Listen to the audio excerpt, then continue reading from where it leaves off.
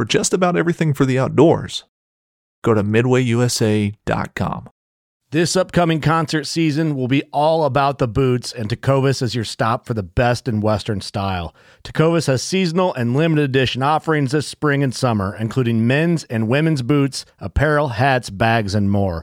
All Tecovas boots are made by hand in a time-honored tradition with timeless styles that are always on trend. And Tecovas has first wear comfort with little to no break-in period. It's hard to find this level of comfort paired with this level of style.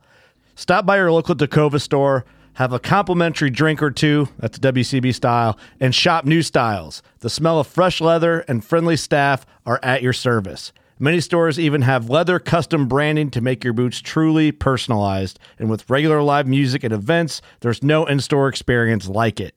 If you can't make it into a store, just visit Tecovas.com. That's TECOVAS.com. They offer free shipping on all boots, as well as free returns and exchanges, and ship right to your door. Go to Tecovas.com and find your new favorite pair of boots today. When you need mealtime inspiration, it's worth shopping Kroger, where you'll find over 30,000 mouth-watering choices that excite your inner foodie. And no matter what tasty choice you make, you'll enjoy our everyday low prices, plus extra ways to save, like digital coupons worth over $600 each week. You can also save up to $1 off per gallon at the pump with fuel points. More savings and more inspiring flavors make shopping Kroger worth it every time. Kroger, fresh for everyone. Fuel restrictions apply. You know, we get so many emails or messages from guys and gals saying that they're either wanting to or actually planning their first elk hunt. The first response from us is always, man, that's awesome. The second response is, be careful. Once you do this, you'll change your life forever. Trust me, y'all, that's straight up gospel right there. It can change your life, bring some things into focus, or hit you over the head with things that you need to change. On tonight's show, inspired by a story from one of our listeners, we talk about many ways elk hunting can affect your life and you as a person. That topic, along with our shout-outs, live viewer questions, and questions from our Elk Bros mailbox. So, my friends, pull up a chair, adjust your volumes just right, and welcome to Blue Collar Elk Hunting. Welcome to Blue Collar Elk Hunting, brought to you by ElkBros.com. With your host, Gilbert Ornelas, and elk hunting coach, Joe Gillian. You want to hunt elk, and they live to hunt elk. Their goal is to share with you what they have learned grinding it out for over 35 seasons, doing what they love. So come on into camp and set a spell. Welcome to Blue Collar Elk Hunters.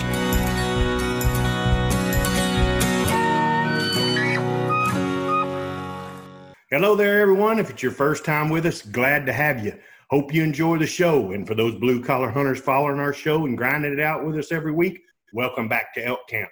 I'm Gilbert Ornelas, your host for your show, coming to you from Spring, Texas. Been a bumpy ride here today. And coming from you from New Mexico, Joe Gilia and Leroy Chavez, your elk hunting coaches.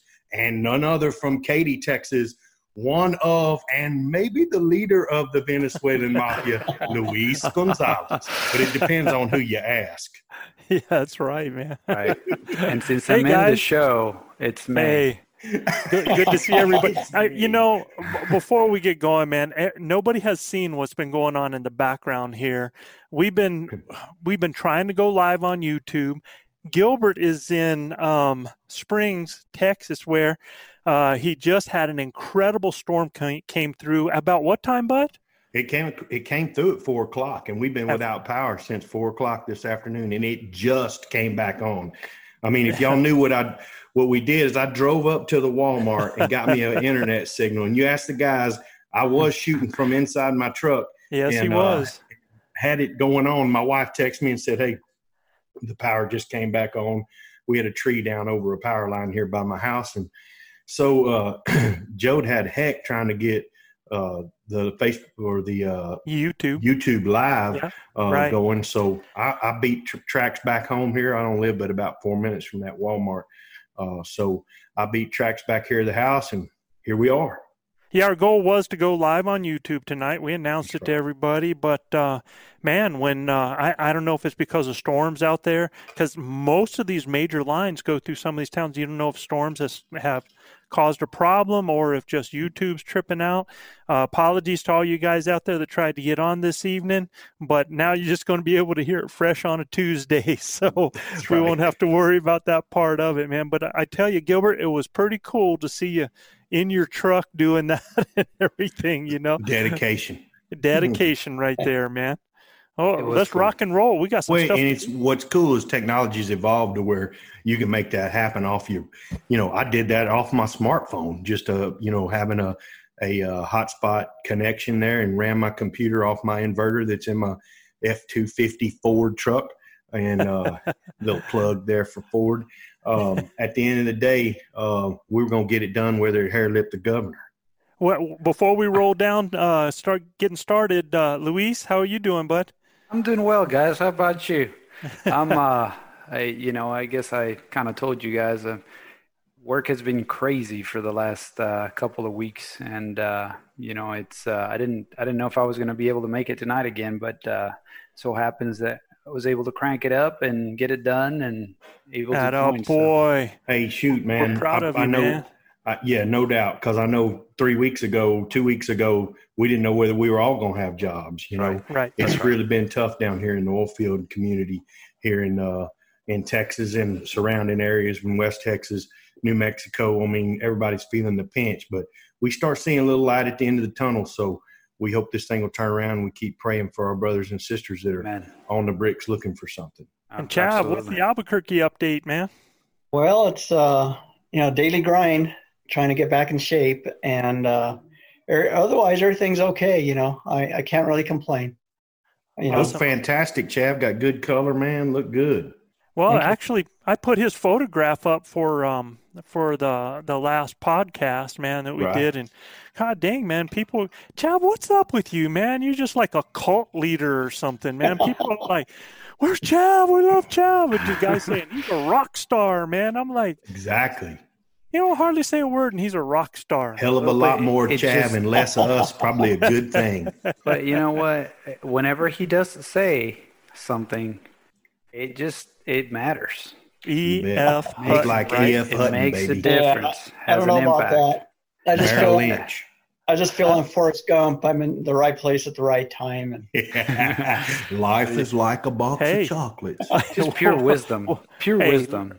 Dude, if it's all about being in the right place at the right time, well, I'll take it. So, no doubt.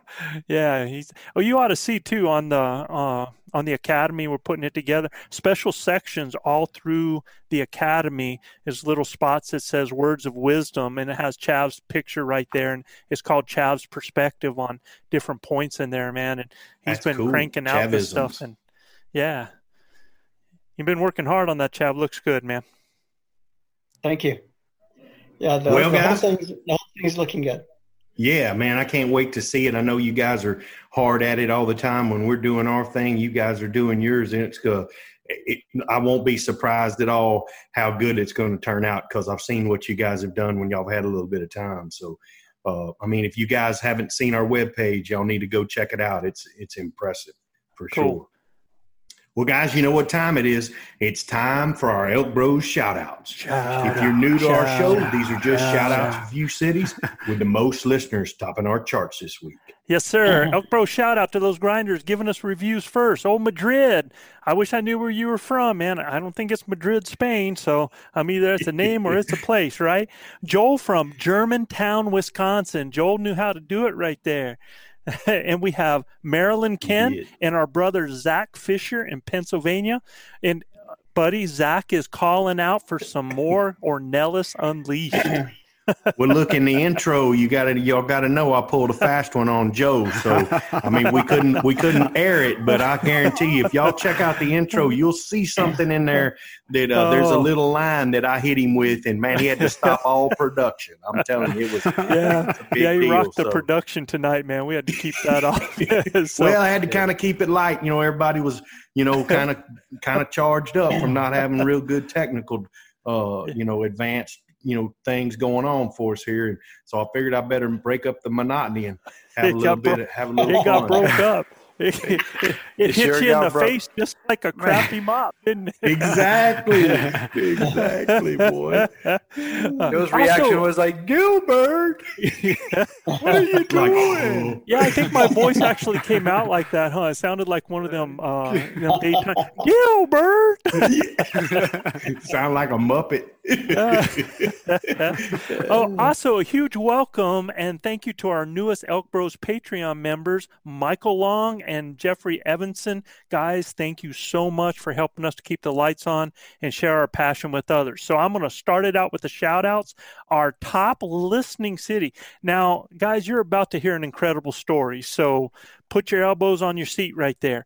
Part of Washington's Tri-Cities metro area, our top listening city this week sits on the west side of the Columbia River between the mouths of the Yakima and the Snake River. With that much water, you know there's going to be water sports. They host the annual hydroplane racing at the Water Follies event on the Columbia River, and it was a day in 1996 during this very same hydroplane event that the history of this area changed forever.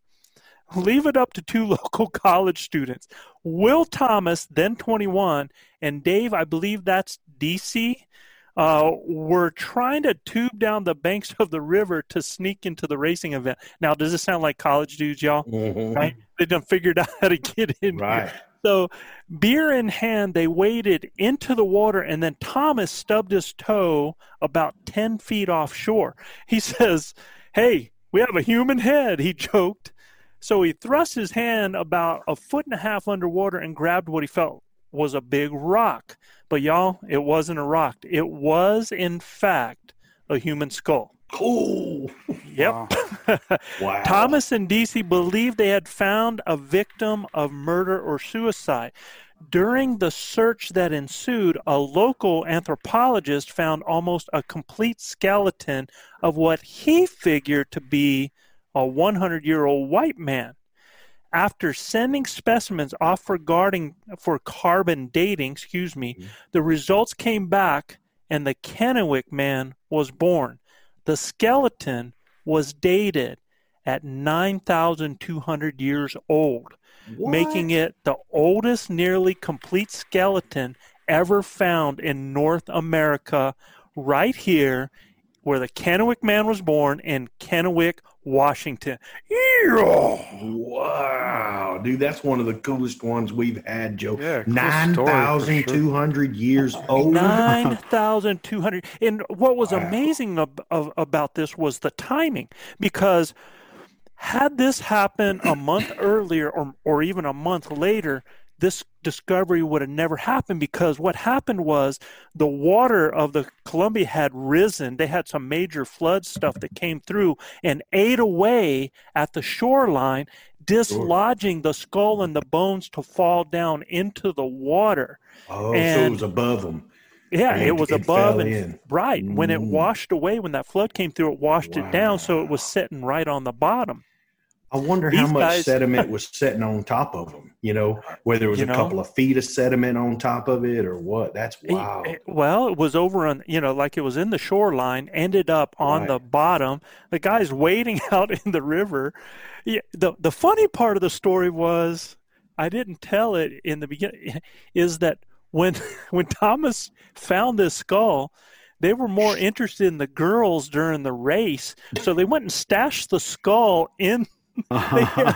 They stashed the skull in the brush until the event was over, and then went back and got it, put it in a bucket, and took it to the local sheriff. Got to get your priorities right. I mean, skeleton been there for 9,000 years. Yeah, ain't going nowhere. What's another 6 hours? Yeah, what's another 6 hours, man? It's been there for 9,000 years. We'll go talk to some honeys up there on the bank. That's right. Yeah, and the thing is one of the things was in the hip bone was a flint projectile spearhead from where he had actually been stabbed in the hip at some point. Huh. Wow, man. Yeah. Old caveman and got speared with a flint. Wow. Wow. Unbelievable. There was a lot of controversy that went along with this. If you guys are interested, look up the Kennewick man, because it led a 20-year controversy between science and the Native American community that was really, really cool to read about and listen, man. So, yeah. You betcha. How about that, man? Awesome. Pretty cool. All right, man. Chosen to become the permanent state capital in 1805 with a population under 8,000 residents, it is the smallest capital city in the United States. In fact, it is the only state capital without a McDonald's. So for those of you in need of a Big Mac, they would have to drive almost 5 miles away to get one. So, but what they do have here is so incredible. They have covered bridges in and around the area, which is a photographer's dream. And the maple syrup produced here is breakfast and candy stick gold. And for you elk hunters wanting to get in shape, here's a challenge for you. Go hike the 12-mile Camel's Hump. And if someone asks why the heck you did it, tell them the Elks Bros sent you. Elk Bros sent you. That's right. Buddy. And Montpelier, Vermont. How do you say that word? Montpelier.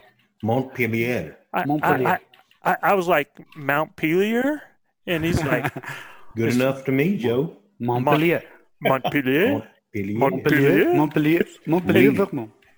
He proceeded to tell me it's French, Joe. Montpelier. I was like, well, excusez-moi. Yeah. Je ne parle pas français parce que c'est très difficile. Jean Paul à chicken à la rade. All right. Chad, you're up next. Let's stop the monotony. Okay, I was going to say in the Andy Griffin show, they called it Montpelier. Yeah. So I don't know. There you go. Okay, up next, our next top listening city is located in Idaho's Treasure Valley, a small town but only 45 minutes from downtown Boise. It is known for its golf courses, spas, and green spaces like Riverside Eagle Island State Park, with hiking trails, a swimming beach, and a zip line course. Here's the coolest part about this Idaho town. It is still one of those places where people wave, look you in the eye, give a tip of their hat, and say hello, even though they don't know you. You can still find friendly. Oh, and if you are into something different, you can drive towards Boise and stay in a giant potato turned into a hotel. Yeah, they have Idaho. Eagle, Idaho. Wow. Eagle, man. Man, that's something that I find so cool is, that kind of courtesy, right? I mean, people just, being able to wave and say hello and the tip of the hat. And we work, I guess, Gilbert, you and I have worked in remote places where you're kind of driving by small towns and stuff like that. And cars that drive by their vehicle, they wave, even though they don't know who you are. They have no idea. I mean, you wave from vehicle to vehicle. Yep. I just find that such a cool courtesy stuff. Absolutely, man. And, you hear about Southern hospitality. More of that. You hear about that Southern hospitality, but I tell you, out in the West, man, it's people take care of each other. Yeah. I'm telling you, this past elk season when I broke down up there by that little old town, I was like on the edge. Heck, ain't nobody wanted to bother me. They just wanted to help me. When they come rolling up on you in the dark night where I'm from, that's bad. That could be bad. Not there. Those people just want to know what the heck he's doing in their town. Something that is getting lost and it shouldn't. We need more of that nowadays. And I agree. Exactly. Well, next up, guys, it's as Western as it gets with this hard history. Okay, surrounded by incredible mountains and outdoor paradise, the town is named for a notorious Western trail promoter that created a dangerous shortcut off the Oregon Trail for white settlers traveling through Wyoming and Idaho to Montana gold camps. The trail became the focus of native warriors not too happy with the intrusion into their lands, and the trail was shut down after the infamous Fetterman massacre, one of the worst military disasters ever suffered by the United States Army on the Great Plains. Today, this jumping off spot to Yellowstone is known for world-renowned fly fishing, dramatic mountains for hiking, mountain biking, rock climbing, skiing and hunting, and backpacking in the backcountry exploring in none other than Bozeman, Montana. Bozeman Trail. Montana. You know, when I hear Bozeman, Montana, I just think elk, man. You know, Yes. I mean, immediately. I mean, yeah, I know so many elk hunters that come out of Bozeman, and it's a jumping off spot right there. And yeah, and how it came about off the Oregon Trail and who it's named after. Because Bozeman, the guy that it's named after, he was such a hard dude. A lot of people, they almost changed the name to something else because they didn't like the guy so much, man. Yeah. Yeah, it's you know, I've been in Montana several times, and it's a really beautiful state, and but it's like there's nobody there. You know, like I've told you guys, I had to call my mama because I thought the rapture had come. I was on the road, you know, and I didn't see nobody for 200 miles on the freeway. I'm like, what in the world is going on here? But yes, I'm going to tell you some breathtaking views. I've always wanted to whitetail hunt the Milk River there in Montana, and I know that there's grizzly bears up there too. So, but I'm sure they get along with everybody. So, yeah, I hope so. Right. Before its current name, it has been known as Bloomington, Newburgh, and Casey's Landing. Its current name translates from area tribes to mean Fiery Nation. Nestled on the banks of the Mississippi River, along the only place where the North-South River runs east to west, our next top listening city has been called the Pearl of the Mississippi, in reference to pearl button manufacturing that was once the central economic focus of the city. But it is also nearly as well known as the watermelon capital of the world, and most noted for the melon named after the city, Muscatine melon. So big shout out to Muscatine, Iowa. Muscatine, Iowa, man. I want a melon, y'all. Yeah. I love watermelon, man. I do too. Oh, my God. One of my favorites. Yeah. And I don't know that I've ever had a Muscatine melon, but that's kind of like the Trappistine Nuns caramels, you know. We're going to have to. Joe, where was that from? Dubuque, Iowa? Is that where the Trappistine? Iowa, I think, Dubuque, I got a text today from a coach at a college in Dubuque, Iowa. Really? And we had a conference. Yes, they're recruiting one of our players. We had a conversation about the Nuns Trappistine caramels. Are you so serious? That was pretty cool. She's like, how do you know about the Nuns Trappistine caramels? Right? Oh, let me tell you, lady, we're up and up. Cool. Yeah, exactly.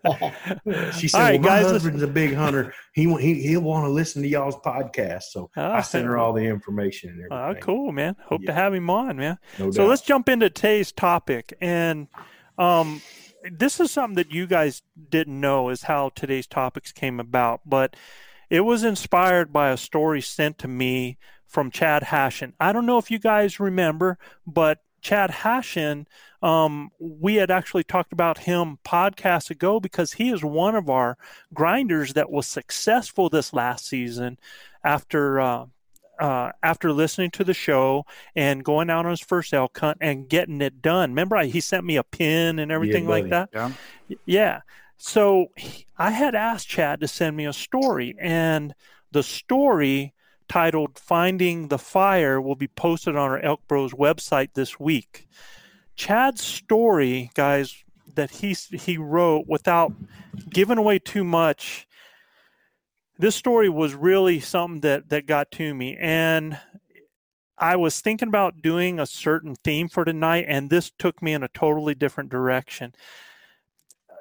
So in his story, he talks about, without giving it away and everything there, he talks about listening and being inspired by his grandpa's hunting stories as a kid.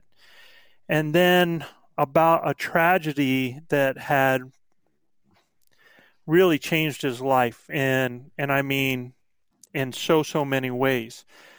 His journey, then how he's been trying to find himself, the emptiness that he has found along in that journey, and that search for his reconnection, trying to connect back with the things that really was his passion, but because of the tragedy that happened in his life, it really disconnected him from that. So he decides to try his hand at bow hunting elk, and he finds this podcast by these guys that had about 10 episodes. Those guys were the Elk Bros, y'all. And that's cool. I can remember getting the GPS pin popping up on my phone and the message from Chad's InReach the morning of September 21st, and the message came in, "Bull down, brother." And at that point, yeah, man, I mean, I was pumped. I was stoked, man. I tried calling him right away, and I couldn't get him. I mean, I was just so happy and pumped for Chad because getting it done on his first elk hunt. But I'm not sure if y'all remember Paul Harvey and the rest of the story. And the rest of the story. Yeah, that's the rest of the story. Well, at this point, Have a good day. Yeah, have a good day. Yeah. I'm so pumped for Chad as a successful elk hunter, having an incredible experience that it wasn't until I read his story that I really got to know and understand him on a whole different level. How what he did was more than about a hunt. Chad had found something more. So the inspiration for tonight's show, y'all, like so many people, there's so many stories out there. And unless you're a part of this fraternity, guys like ourselves, gals like ourselves, it's hard for people to really understand how hunting elk in so many ways can be so much more to us. It's hard to explain that, how it can change your life. And like you said before, Gilbert, how it can bring it into focus, or it can hit you in the face with a crappy mop, right? Yeah. So I have a little surprise for this, because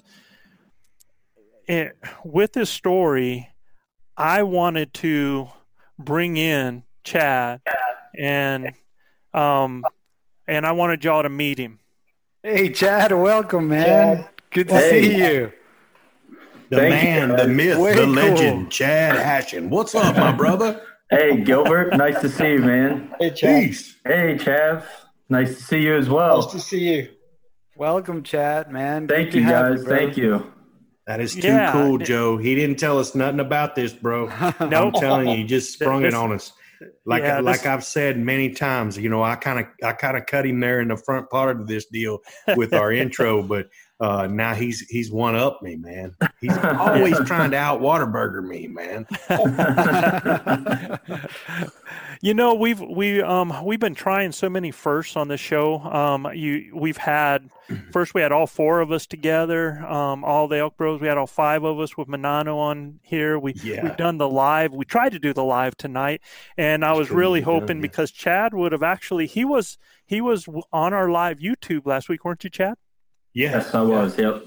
Yeah, and it was so cool that he would have been on tonight on the chat, and then coming on live with us as our guest and pulling us in. But I really, Chad, I wanted to thank you, number one, for the story, because you and I have talked quite a bit, and you're not very much like Joe Gillia. In other words, you're not a big talker. You're kind of along the lines of old Chav Chavez back there, right? So I thought you putting yourself out on with this story was pretty special, because it has been a journey for you, hasn't it, bud?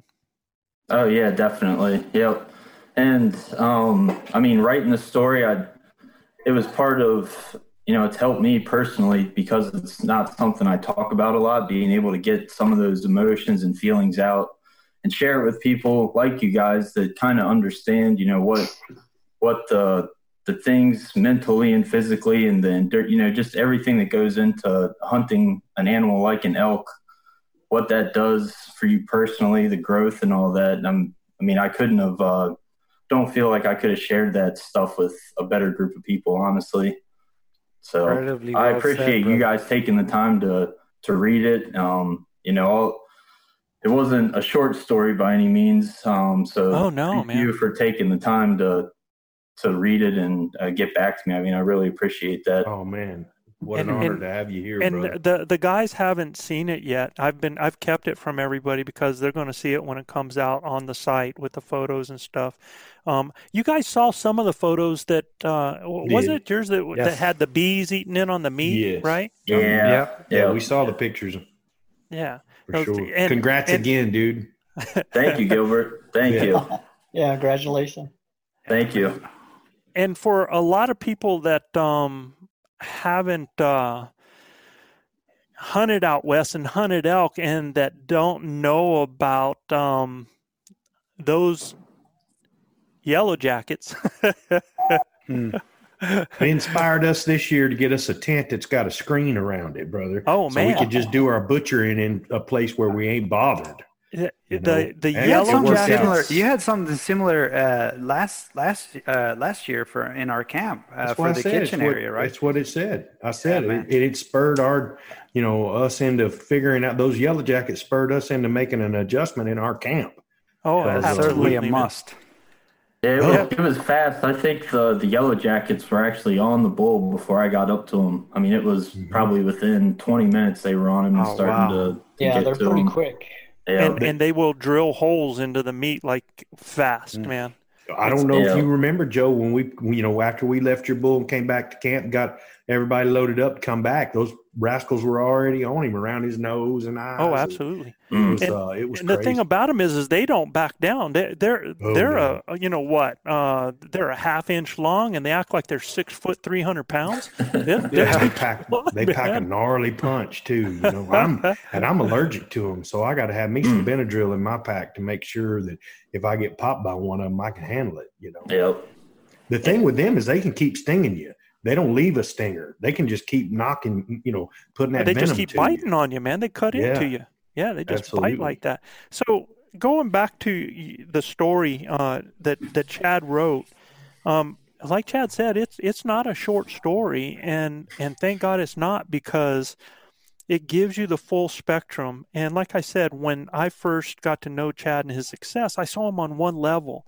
And when I read this story, and the story, I mean, it starts off as him as a kid, listening to his grandpa, to things that happened in his early 20s, right, Chad? It was early. Correct. And how that led him on, a tough road of trying to really figure some things out. Am I right, bud? Yep. Yeah. It's, I moved around a bunch after the accident. I don't know how much detail you necessarily want to go into about the story, but there was a tragic loss of life. There was people close to me, and after that happened, I felt responsible for it too. The three of us were together, and I was the only one that didn't pass from the accident. And so trying to get back to the things that I felt were normal took a long time. I mean, I would force myself to go through the motions, I guess, but not really enjoy things. And I knew something was missing. I couldn't really put my finger on what it was, but I think I've now that I've found elk hunting and Western hunting and bow hunting like I have now, I feel like I found what I was looking for without really knowing what it was that I was searching for. And why do you think that is, Chad? I think it's something that I can focus on and work for year round, even though the season's only a month long. I also have always taken pride in being slightly different than a lot of people around me, and I don't know a whole lot of people that elk hunt. A lot of people that I did know, or that I do know, I have some relatives and stuff that have gone on some guided elk hunts out west and haven't had a whole lot of success. I had one uncle tell me that hunting elk with a bow was a waste of time. Mm-hmm. So little things like that to be able to have success and prove them wrong is also a little bit of motivation for me, throughout the year. And I honestly feel like pursuing elk is something that's going to make me a better person day in and day out. I'm going to work to be healthier. I'm going to, work to have more discipline in my schedule. Just things like that. Just try to be a better person so that I can put my best foot forward when I am in the elk woods. And if I may, guys, Chad, I can't thank you enough for opening up this way, especially with us. I am 100% sure that all of us here in this group right now can completely relate to a lot of what you're saying, because in one way or another, we have been through kind of what you went through, and you feel the same way about the hunt that we do.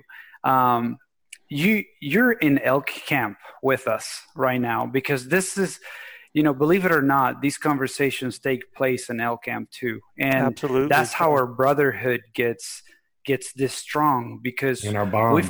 we've come to a level of knowing each other in ways that, you don't get to share with a lot of people. And you share passions, you share difficulties, you share struggles. And the cool thing about what I feel blessed about our elk camp is that all of us are in to help each other out, and all of us understand what our struggles are, and all of us are trying to support each other and trying to work through those issues. But what you're saying is so true and so bang on and so eloquently said that it just touches, a lot of buttons in my soul as far as how I felt out on the woods hunting, and the personal challenges and the growth and struggles that we still go through, right? I mean, it's a constant battle of becoming a better person and getting through the difficulties of what life have given us. So thank you so much, man, because I can truly appreciate everything that you're saying. Well, I honestly have to thank you guys, because you guys are, I feel like you guys also preach this message, and that's why I related to, what you guys were putting out there from the very beginning. I could just tell that you were the right kind of guys. These are the dudes that I was going to get advice from and try to do it the way they were doing it. So thank you. Chad, was it your first elk that you took? This was your first elk that you took with a bow this past year? Yes, sir. Yep. So how old are you, brother? 37. 37. Yep. Well, I started when I was 40. I wished I'd have started when I was 37. I'd just be 3 years, 3 years more awesome, right? But I started when I was 40, and man, I didn't have no business doing it. I can tell you that straight up. But I weighed about 330 pounds. I mean, and hunting where we hunt, I'm gonna tell you straight up, brother, you ain't got no business being in the mountains weighing that. I mean, look, I could dumb into something and probably do okay because I'm a pretty decent archer, right? But at the end of the day, man, it changed my life for several different reasons. But everybody that I've been associated with on this podcast and in our elk camp have all had something broken inside them, right? And I'm telling you, whether it's a relationship with your parent, or whether it's a relationship with your wife, or whether you've had a sibling pass, or something like you've been through that's been a really spiritual awakening, and something where you've got to dig deep just to want to open your eyes tomorrow, right? At the end of the day, I tell people all the time, this will change your life. It is spiritual. My wife teases the crap out of me. Is all you guys do is just sit up there on the mountain and cry and hug one another and everything, man? A little Brokeback Mountain going on up there or what? At the end of the day, I tell her, no, that's not it. But it is about filling that void that, we've had things happen to us in our life that even our wives can't fix. Hard to believe, but at the end of the day, it's our brothers like Chav. I mean, so many days I've got to spend in the woods with Chav, the voice of wisdom, right? And look, these guys took me under their wing, brother. And I really didn't feel like it at first it was because I paid them or anything like that. I mean, these guys are true friends, and it wouldn't matter if I drew an elk tag or not. I'm coming to elk camp. I don't give a dang if it hair lips the governor, at the end of the day, I'm coming to elk camp. We did it a couple of years ago. Yeah, we did it a couple of years ago. Nobody drew. Chad and Joe had the tag, and we decided to come. Got bear tags and whatever else turkey we could tag. Turkey. I killed a turkey. First time I ever killed a turkey with a bow. So we made lemonade out of with lemons, no doubt. Yeah. But we had such a good time. Yeah, we had an unbelievable time. Had great food. I mean, when you hang out with the Venezuelan mafia, you're going to get fat on the mountain. I'm going to tell you straight up. And I'm all about that. That comfort food fits me just fine. So it's mainly Manano. Manano is the master chef. I try to lose 30 or 40 pounds before I get on the mountain because I'm going to gain it right back. You know? I have a perversion with food, I think, or something, man. So this is how it went. The first time we went out there, Manano didn't go. And I actually lost 11 pounds on my first trip there. Then he came back fat the next year. So the second time I was like, screw this. I'm bringing Manano over. So we brought Manano over, and now I gained a pound when after my trip. Do you have a group of guys that you hunt with, Chad? Not elk hunting currently, no. Most of my buddies back here, they're eastern deer hunters and waterfowlers, so they're not. If they've got to go more than 200 yards, they're usually jumping on a four-wheeler. So. And, he's going through the same thing that I have so many guys that listen to our show that contact us, and they're like, I want what y'all have, and we're working on that. Yeah. Yeah, we are. But the thing, like I told Chad and like I've told Mike and like I've told Jason and a lot of guys out there is that, what you do is, like I told people, when you're out there hunting and you come across people out in the woods, you go up and you talk to people. You talk to people in their camps.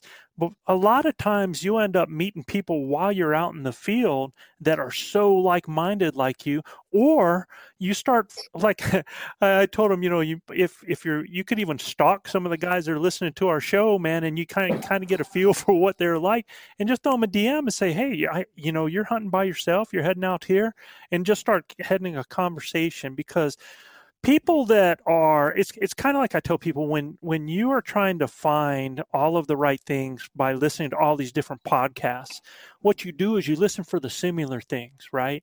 And there's a lot of people that listen to the show for a lot of the same reasons. Some guys just want to learn how to kill an elk.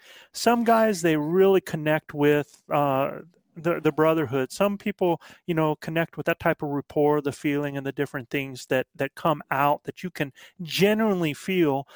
These are guys that I genuinely love and that I love spending time with. You got one guy right there that's still in a bed, and he is right now just trying to get cancer's ass with a broom. I ain't lying, right? But Chav, I mean, what you've been going through in the focus, this whole thing is about the way that elk hunting changes your life or changes you as a person or what you find out about yourself. Why for you, Bud, is that grind? I mean, you're focused, you're hitting it, and you're doing all that you can so that you can get back up in the hills, man. And why is that? What is it that is so special about getting up there in the mountains? Well, it's one of those things that's kind of hard to define, but it's just the spirit out there. You get away from the daily grind of the city, and we live in a pretty rural area ourselves, you and I, but still getting out there. It's you're closer to God, it seems like. Amen. And I know now with our hunting partners, I look forward to that 5-10 days that we're together, and they make it extra special. So that's my motivation, because there's days where I just don't feel like getting out of bed, but I know I've got to make the days count, and we'll see how it turns out. But like Chad said earlier, you got something to focus on, even though it's only a 10-day period or a 5-day period. You're working towards that end, where you can actually get out there. There's nothing like getting up early in the morning, seeing the dew on the grass, and then hearing a bull bugle. It's just something so surreal. It's just amazing. I look forward to it here, so we'll see how it goes. And Chad, thank you for sharing your story. And, I think we all have similar stories like that. At times we kind of forget, but in the back of our minds, it's always there. But, keep grinding. And that's what it's all about. Make lemonade out of lemons, as Joe would say. Exactly. Chad, did you what brought you to elk hunting altogether? I mean, you being from out east, what brought you to elk hunting altogether?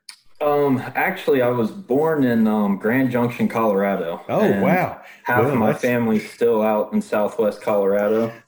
So that part of the family always had been around mule deer hunting and elk hunting and stuff growing up. And I just, being a young kid, we would spend summers out there, but I never got a chance to be there during hunting season before my grandfather passed. So where's home now? What's that? Where's home now? I currently live in Maryland, in Easton, Maryland. So that's a far cry Chesapeake Bay. Yeah, that's a far cry from Colorado, brother. Yeah. Last year I was living in North Dakota though, so when I killed the elk, I was driving down from Bismarck, North Dakota, to Colorado to hunt. That's not bad. The area very well. Yeah. Luis and I both spent some time up there in North Dakota, brother, working in the oil patch.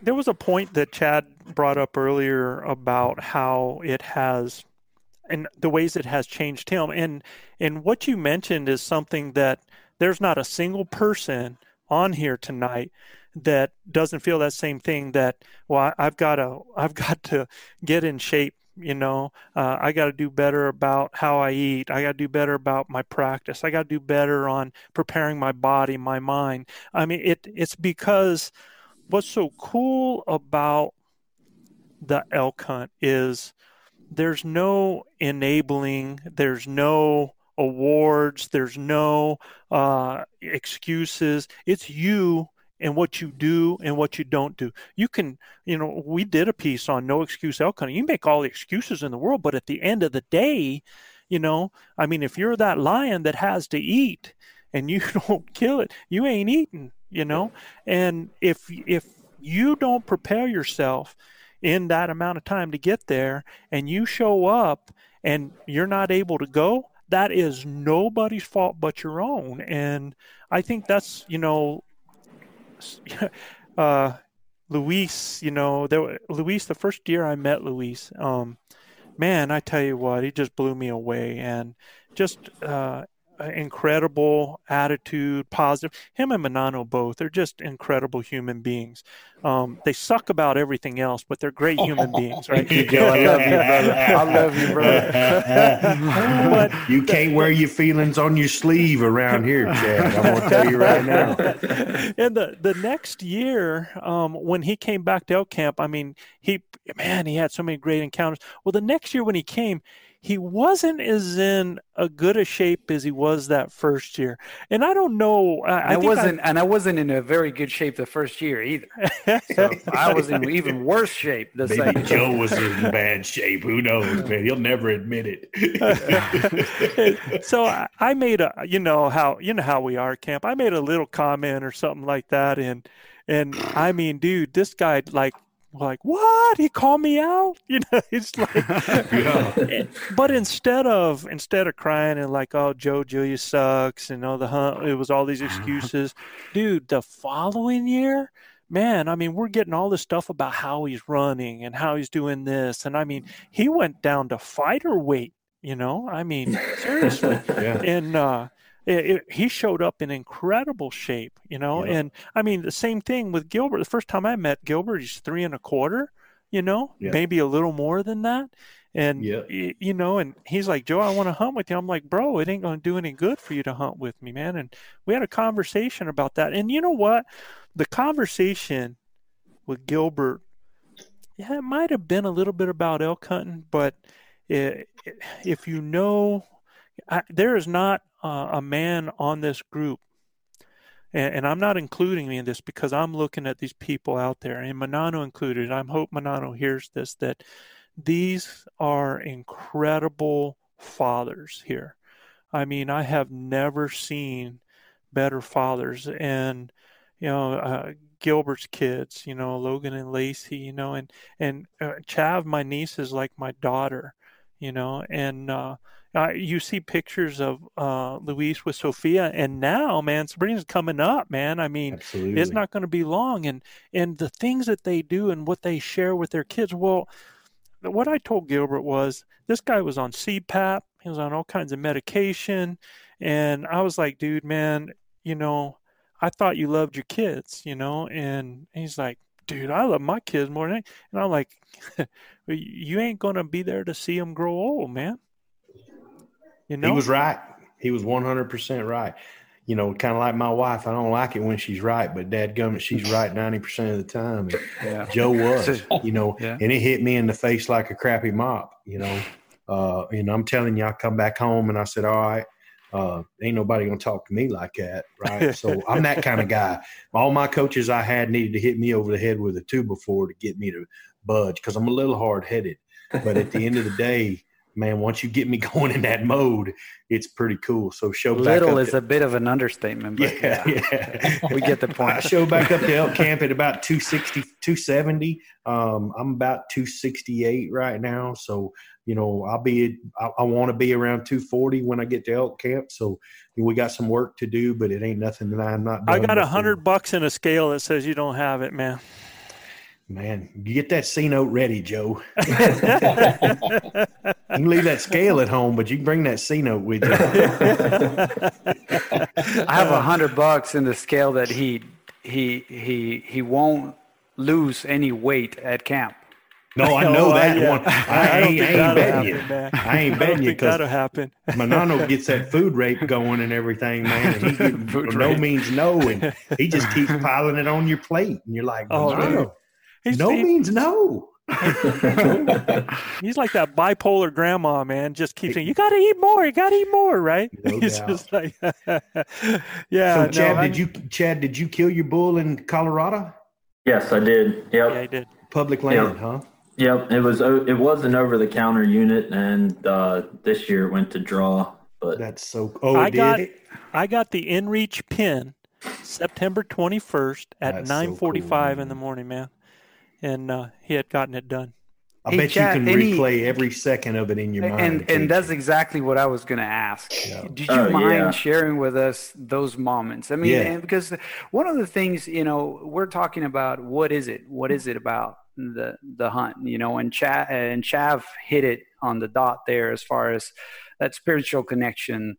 Disconnecting, unplugging from the real world for a while, and just the smell of the nature and the mighty of all these animals, and just being out in the woods. I definitely love all of that, but also the thrill of that encounter, of that opportunity when it presents itself, being so close to these animals.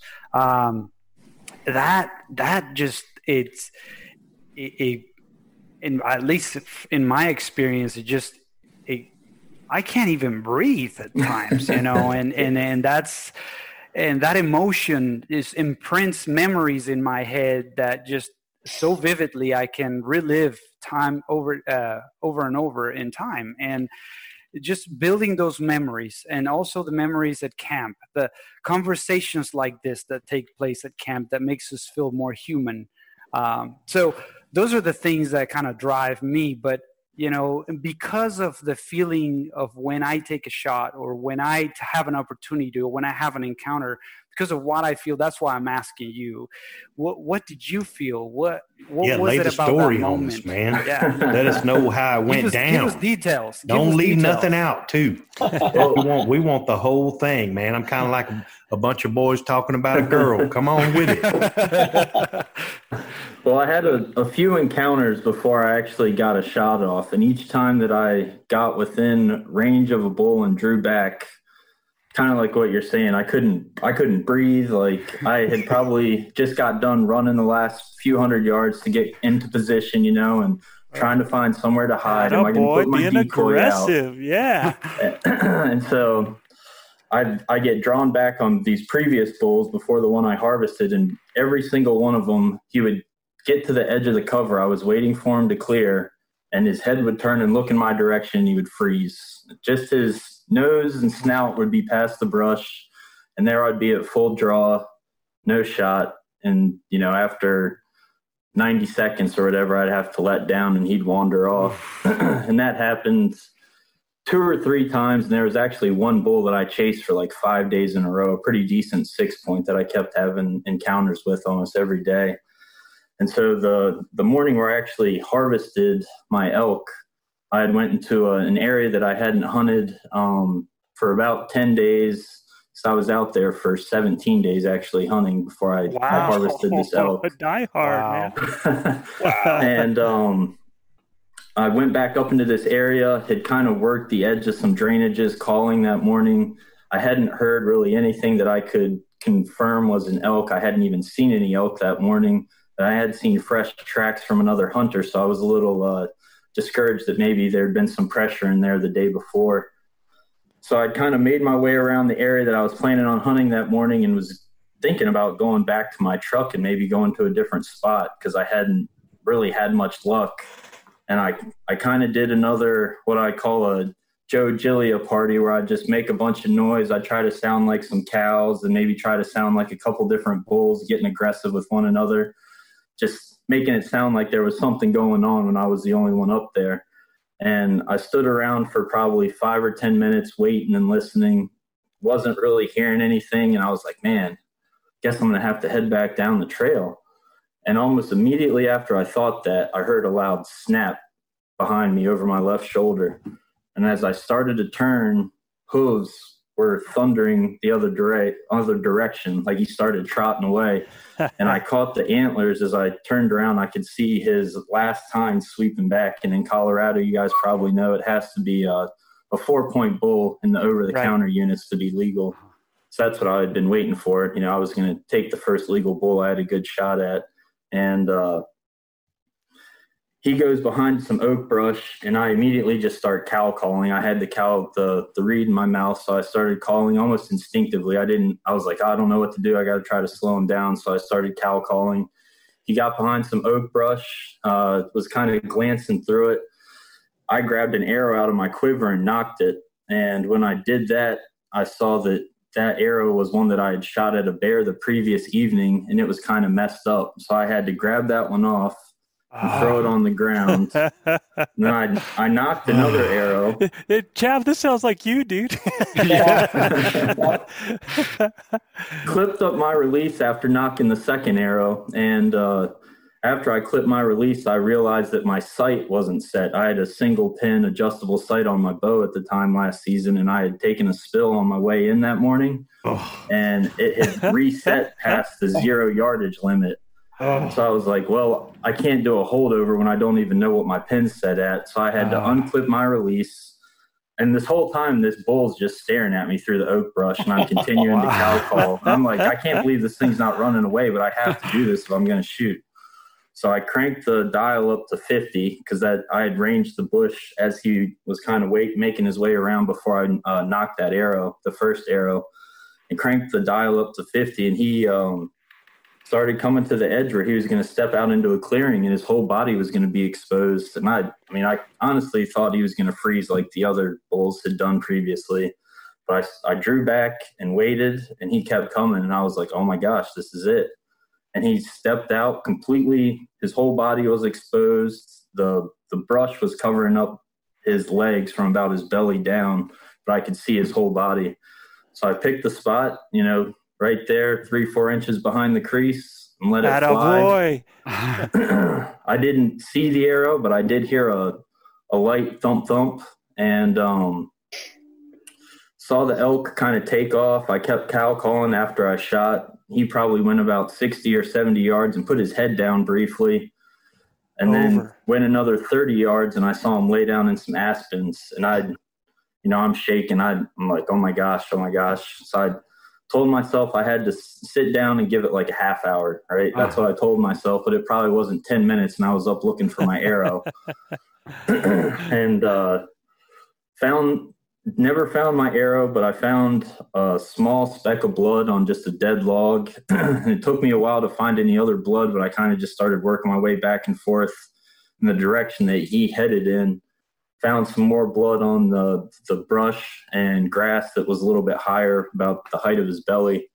followed that for, it was not even 100 yards, I don't think. And that's where he was laying down in some aspens. Wow. And complete pass through. So it was awesome. I took a few pictures in a haste and a video as I walked up to him. For some reason, my phone didn't save the video, and the pictures aren't that great because I got overwhelmed and wanted to start breaking him down. But it was amazing.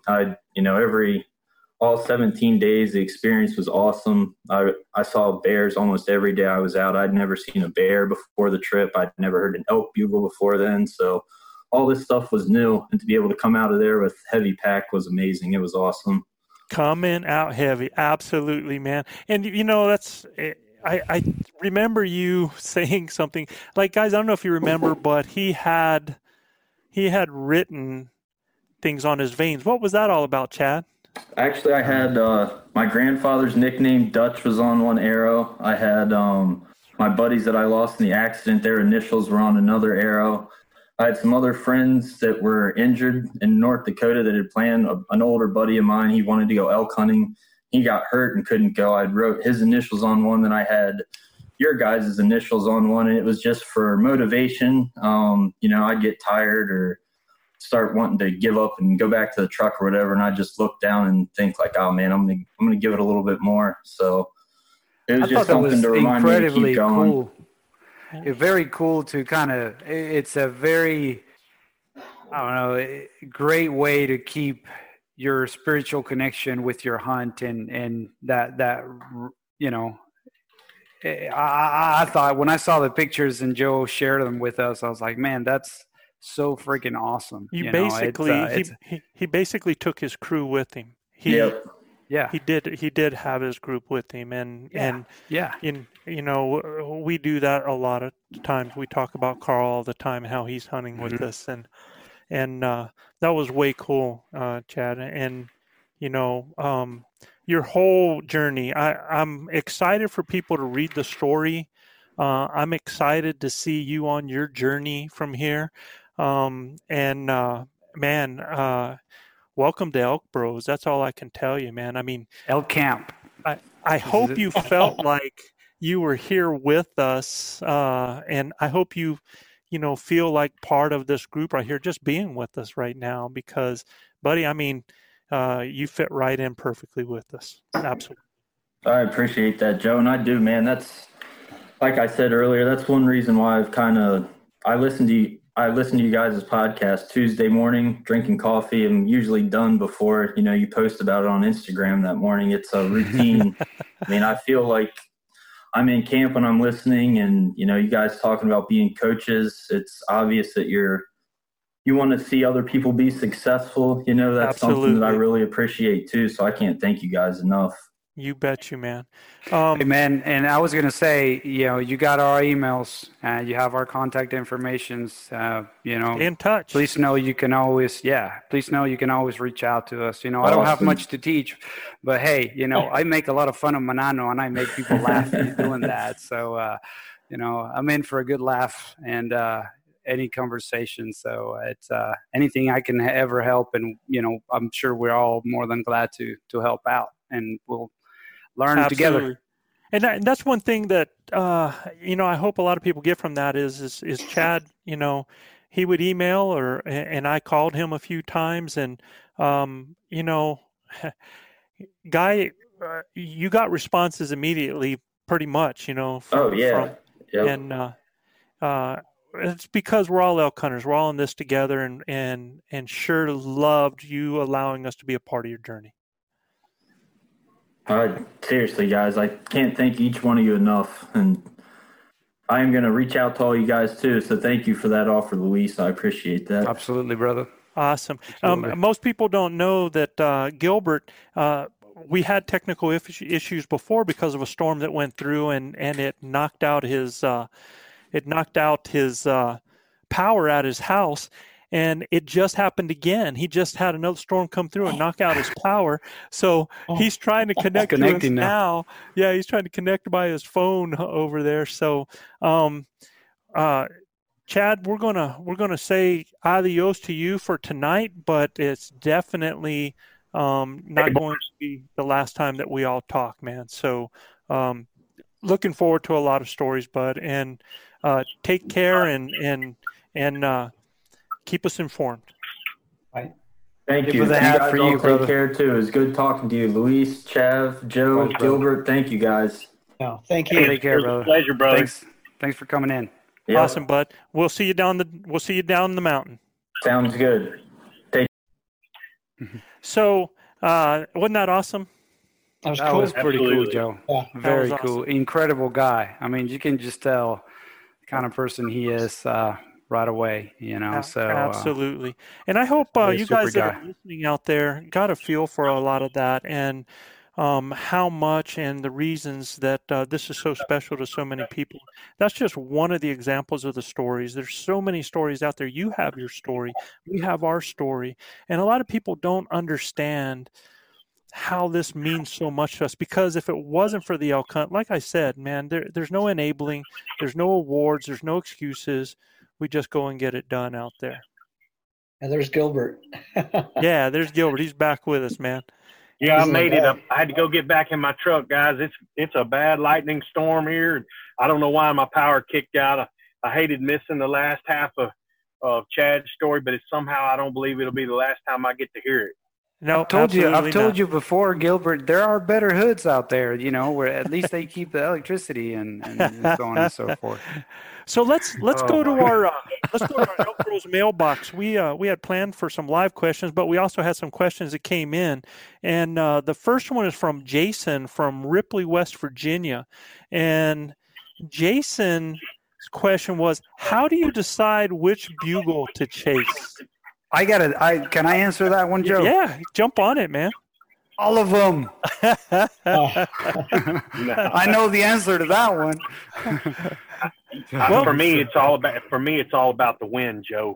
You know, got to have the wind in the right position to be able to figure out if you're going to go after him or not. You know, and then know if he's already up top. I mean, there's a whole lot of things that go into whether we're going to go chase a bugle. But yeah, if you hear one and you know you can get to him and the wind's right, you got to go figure it out.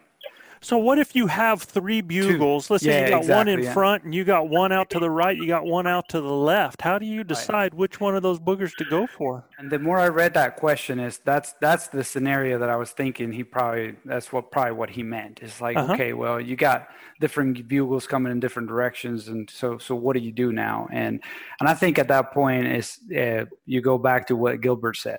You know, you play the wind first, and then you kind of evaluate, and then obviously evaluate the terrain. And if you know the area, you know what's where you're headed, and how are you going to approach that elk, making sure the wind is the right, you know, in your favor. So I don't know. It's a tough one for sure. I hope that's the situation more often, to where we have to decide which bugle to chase. Yeah, that's a good problem to have, right? Yeah, right? exactly. But that's for the problem sake of you want to have.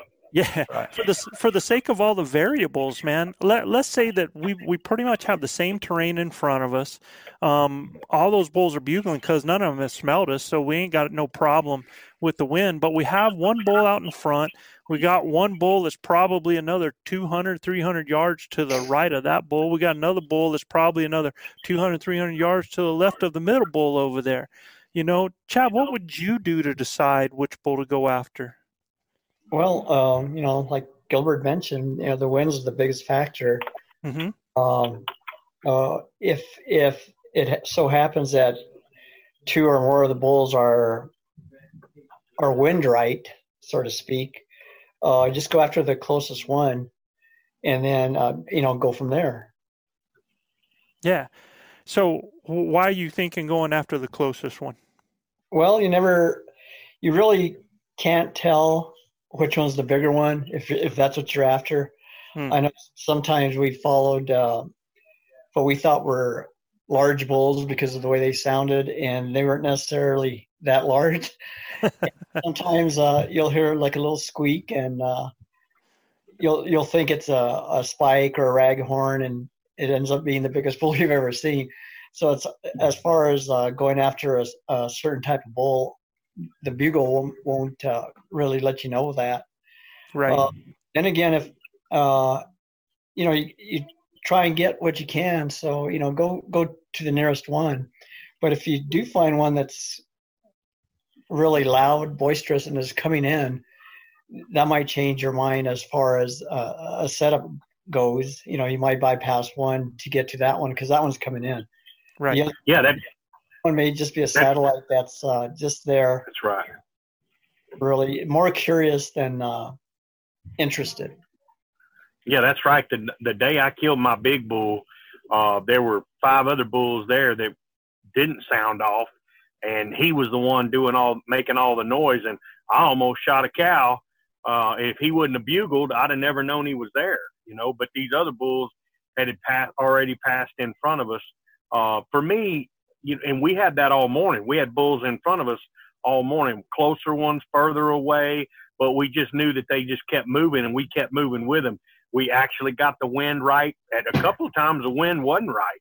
So we kind of had to suspend all activities until we got the right type of wind before we moved on them, I think that's crucial. I think a lot of guys make the mistake, or the wind swirls on them, and it alerts those animals that they're there, and they shut up, right? They think, well, they ran off. Well, yeah, they ran off for a reason.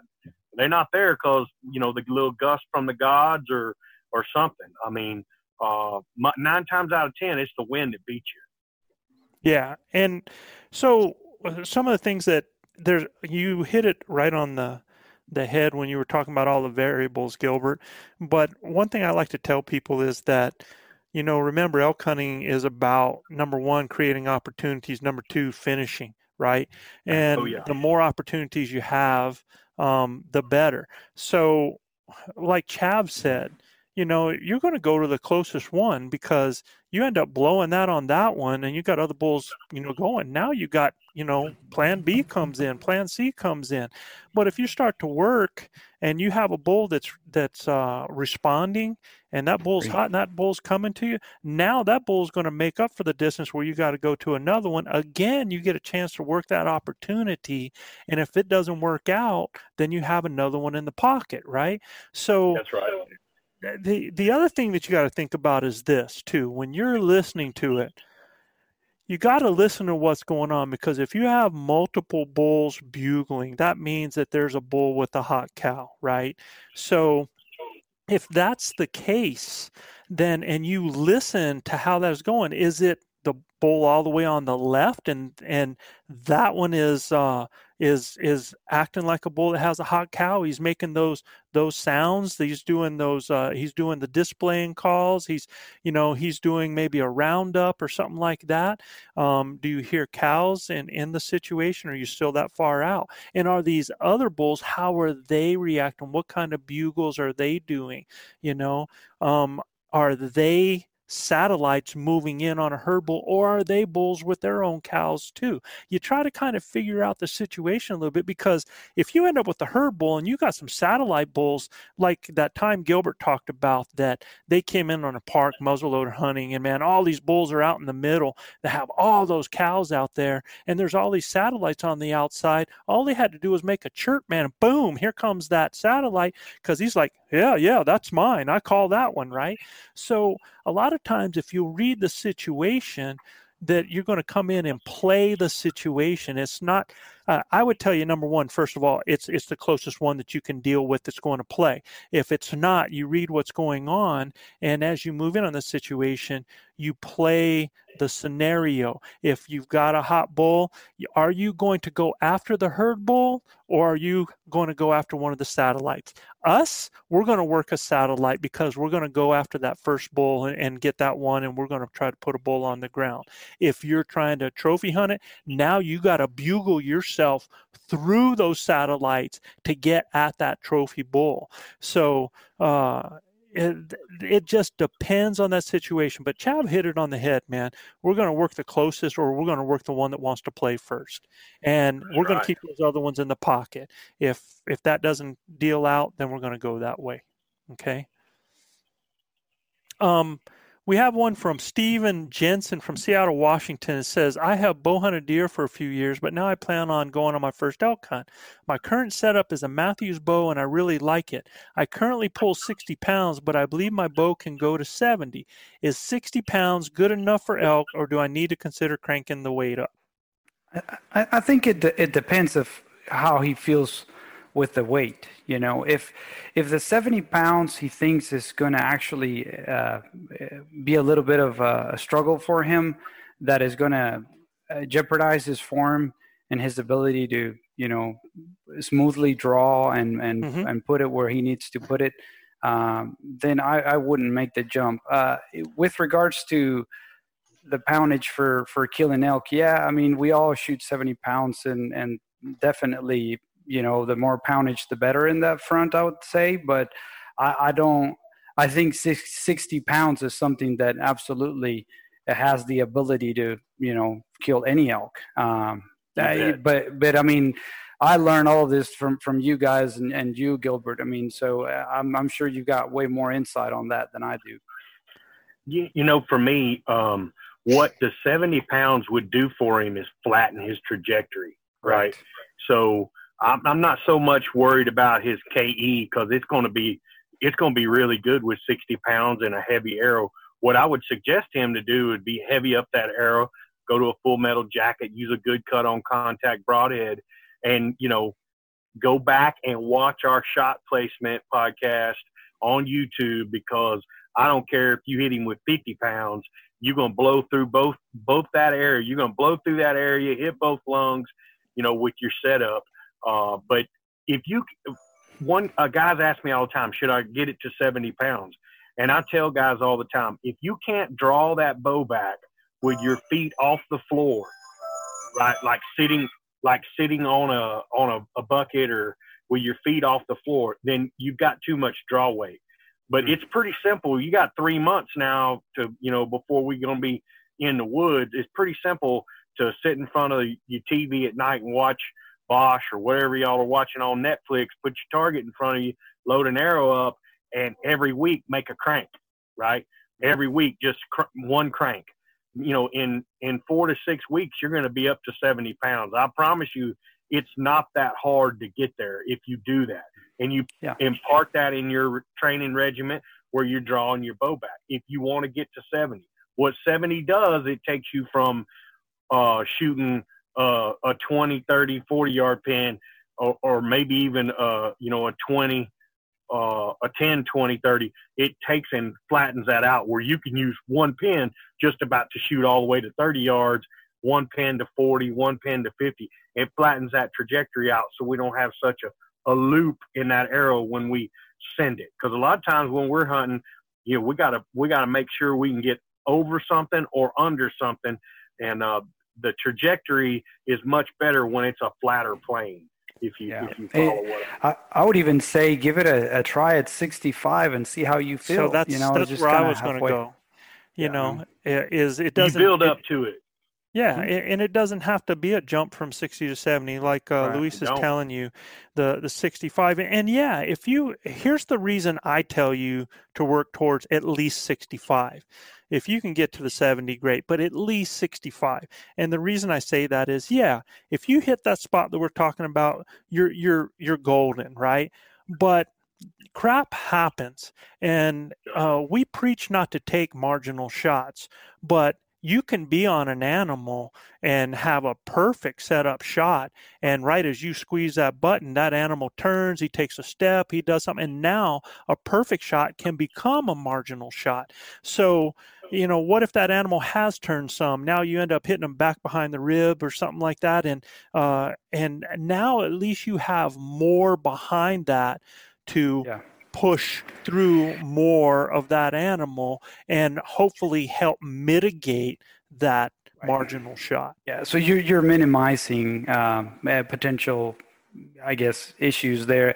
The stuff that's going to happen with 70 pounds as well, right? But we're just trying to give yourself just a slight advantage on minimizing situations like that, for sure. Right. But you can actually, I mean, the difference between 60 and 65 might be blowing through a rib rather than deflecting and causing it to come. I mean, there's other things that can happen with that. Or you hit that animal behind the shoulder, you hit it in the sweet spot, and it comes out the other side instead of just setting up inside that animal, right? And so we want 2 holes, and all I'm telling you is the more that you can put on that, if you can put 65 on that, that's going to help you as far as mitigating some of those bad shots. All right. I think we're going to, well, let's do this last one. We're going to do this last one, and then we'll get out of here. Kelly from Goodyear, Arizona. Man, we had Washington, Virginia, West Virginia, and Arizona. Kelly says, how important is it for your rangefinder to be spot on, and how do you use it in the heat of the moment? I want to do something because I'm the guy that doesn't use the rangefinder here. But I see guys with rangefinders all the time. Then I'm going to let the rangefinder guys talk about how they use it in the heat of the moment. But here's what I want to throw out there before the pin shooters do it, is that I've seen guys that have the rangefinder that will be 3 yards, 4 yards difference from my rangefinder, right? It might be, it might not be calibrated the same as mine, but that's not important. What's important is that's your rangefinder, and that's what you practice with, so that you're used to whatever that range is giving you, because that's locked into whatever your pins are. You don't, now if it's is calibrated off, you don't want to be asking somebody else to give you range if it's different. You want to be using your rangefinder. But here's what I wanted to tell you is that I think too many people depend on their rangefinder, especially for things that get close and tight in the heat of the moment. You might not have that, and you have actually just restricted yourself. So what I would tell all of y'all that are pin shooters is, during your practice, when I talk about getting uncomfortable, is get out there and know your 30, throw that rangefinder over on the side, know your 40, know your 30, know your 20, right? Shoot that 30, shoot that 20, shoot that 10, shoot that 40, shoot that 30, shoot that 20. And then what you're going to do is you're going to take your arrows, you're not going to know what any of your marks are, and you're going to start walking from your target back, and you're going to throw arrows out. You're just going to toss them, and you're going to go pick up that first arrow. You're going to turn around, shoot it at your target without ranging it, so that you get used to judging that distance from having shot your 20, your 30, and your 40 so much. Okay, get so that you, now especially from 30 in, if you struggle with 40, cool. But if you're 30 in, man, you should be able to judge that distance out there, because most of you guys, I think from 30 to 20 is what? That much, right? Yeah, maybe 4.5, 5 inches. That much? Is it that much? Sometimes. Yeah, about that much. Yeah. Yeah. So the thing is, man, is if you will do this, practice throwing and tossing and then shooting, get used to judging that in your mind. So now you get in a tight situation, that critter's coming through, you know that bull's at 20, man. He might be at 25, but you're putting that 20 pin right there in that spot. Boom, you're popping that thing. And because you might end up in a situation where now you're trying to think about getting a range and trying to get that down, now getting on and pulling back, you might not have that time, and then that's an opportunity missed. So that's all I'm going to tell you is do more of that actual judging without it to be ready for the heat of the moment as well. So you guys, how do you guys handle your rangefinders in the heat of the moment? Yeah, Joe, for me, I don't do it in the heat of the moment. So at the end of the day, when we're setting up on a bull and he's coming, my first range is I want to know where 30 yards is, right? So I'm going to range an object that's 30 yards from there. So I know when that bull gets to that, you know, you're setting up with your cover to your back and you're out front. I'm going to find where 30, 40, and 50 is. And really, it doesn't matter where anything inside of that 30. Anything in that side of that 30, I could put my 20 or my 30-yard pin on it, and I'm going to be golden. I'm going to tell you right now, if I hit within 4 inches of where I'm aiming, he's in dire straits, right? I mean, because I'm middle to just a little upper in that zone, and if I'm 4 inches low, it's still catching both lungs, right? Right. So at the end of the day, I'm not so worried about inside of 30. I just need to know where 30 is. And what makes the mountains hard is the undulation that you have, right? And some of the corridors you have to shoot down. So a lot of times something appears a lot closer than it is, and it's actually further away, which happened to Brendan this year. He actually thought a bull was a whole lot closer to him than he actually was. He shot him for 40 and the bull's almost 70, you know? So, but it was that corridor that he looked down at. He thought the bull was a lot closer, and he may have even ranged that bull at that distance. But for me, it's about ranging objects in front of me. Same thing when I'm stand hunting for whitetails. I aim range objects in front of me. I know when that whitetail walks in, if he walks by that tree's at 32 yards. And as he cuts the distance, I know exactly where I'm going to put my pin. It's no different Gilbert, for what happens if you're out there and all of a sudden a bull shows up and he's walking across at 40? What are you doing? And this isn't a setup. You're moving through the woods, and there's been calling. All of a sudden, you see the horns coming through the trees at 40. What are you doing? Well, you got to make a call then. But I'm going to tell you, as an ethical elk hunter, for me, I'm not shooting that bull if I don't know how far he is. Okay, I agree with you. So do you grab your rangefinder and range him as he's walking through? Yes, sir. Yeah. All right. Yeah, well, he normally has Chav ranging for him. Yeah. That's what happens. At 40, Joe, inside of 30, I'm pretty good, right? I feel like if that bull's 32, 33 yards, I'm going to judge him for that. But it's out past 40 and beyond, it can get kind of dicey because of the terrain. Yeah. Yeah. Well, because I know rangefinders can lie to you too, right? Yes. Yes, it's easy to. I've never had that problem. You know, well, it's easy. It depends on the terrain. Downhill. Yeah. If you got a limb or something and you range and you hit a little limb or something like that, hey, it happens, right? But that's why a blade of grass. Yeah, or even sometimes like a dusk, like different lighting may cause some of those rangefinders to kind of slightly malfunction, and some dark backgrounds also. It will be to where you click and you can't read. Look, all of those have happened to me before. So back to your point, Joe, of practicing, if just visually kind of getting comfortable with, judging distances is super important. I've always, I've said it before, I guess here, that if you're in a stand, if you're in a setup, then yes, like Gilbert said, it's easy to kind of get a mental map by getting distances of reference points, trees that are in certain areas that and then that now you kind of know where things are. Dynamically, elk hunting, different deal. Also because of what Gilbert said with regards to the topography, the distances are deceiving. Right? Mm-hmm. Well, and look, like Joe said, a big stalk of something, a Soto stalk, whatever it could be sticking up in your way. Chad, we had a bull come out. I knew that bull was about it had to be at least 50, and Chav ranged him and he told me 18, and I'm like, I looked at him, I'm at full draw, and I looked at him and I went, 18? He's like, yeah, that's what I said. Move over to the right a little bit. I looked out there and I could see that stalk sticking up right in line with where he's ranging. He moved over a little bit. He goes, 58.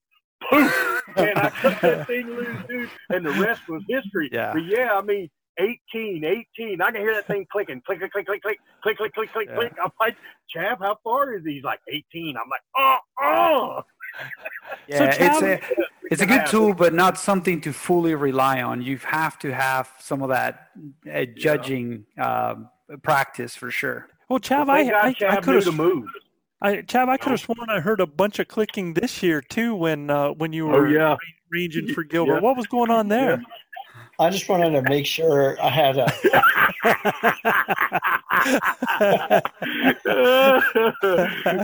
Well, I'm asking him the whole time. I'm at full draw, holding, and I'm like, "How far, Chav? How far? How far?" He's tick, tick, tick, tick, tick, tick, tick, tick, tick. And he goes, 38. I'm like, I'm good. Let's get him, man. There we go. All right, no doubt. That rangefinder is a deal. You got to practice with it. Hey, everybody out there, man, if you like what we're doing, if you enjoyed the show tonight, please go on subscribe on Apple Podcasts or on iTunes. Rate and review us. We would appreciate that. You have to go to Apple Podcasts or iTunes to do it. And if you want to read tonight's story that is going to be on there from Chad Hashin, go to elkbros.com, right? And a reminder, if you have any questions like these were great questions tonight that you want to hear answered on the show, just send those questions in to info@elkbros.com. You betcha. Fantastic show tonight, guys. I'm sorry I've kind of threw a hiccup into everything. Coming to you from stormy Spring, Texas out here.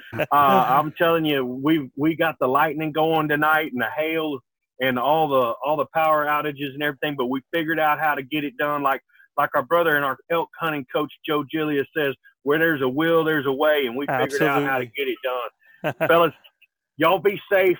Like I always say, man, this social distancing, we're starting to be able to come together a little bit. So husbands, hug your wives. Wives, hug your husbands. Kiss your babies. Keep your broad heads sharp and your powder dry. And we'll see you next week right here on Blue Collar Elk Hunting. Good night, everybody. Peace. Peace.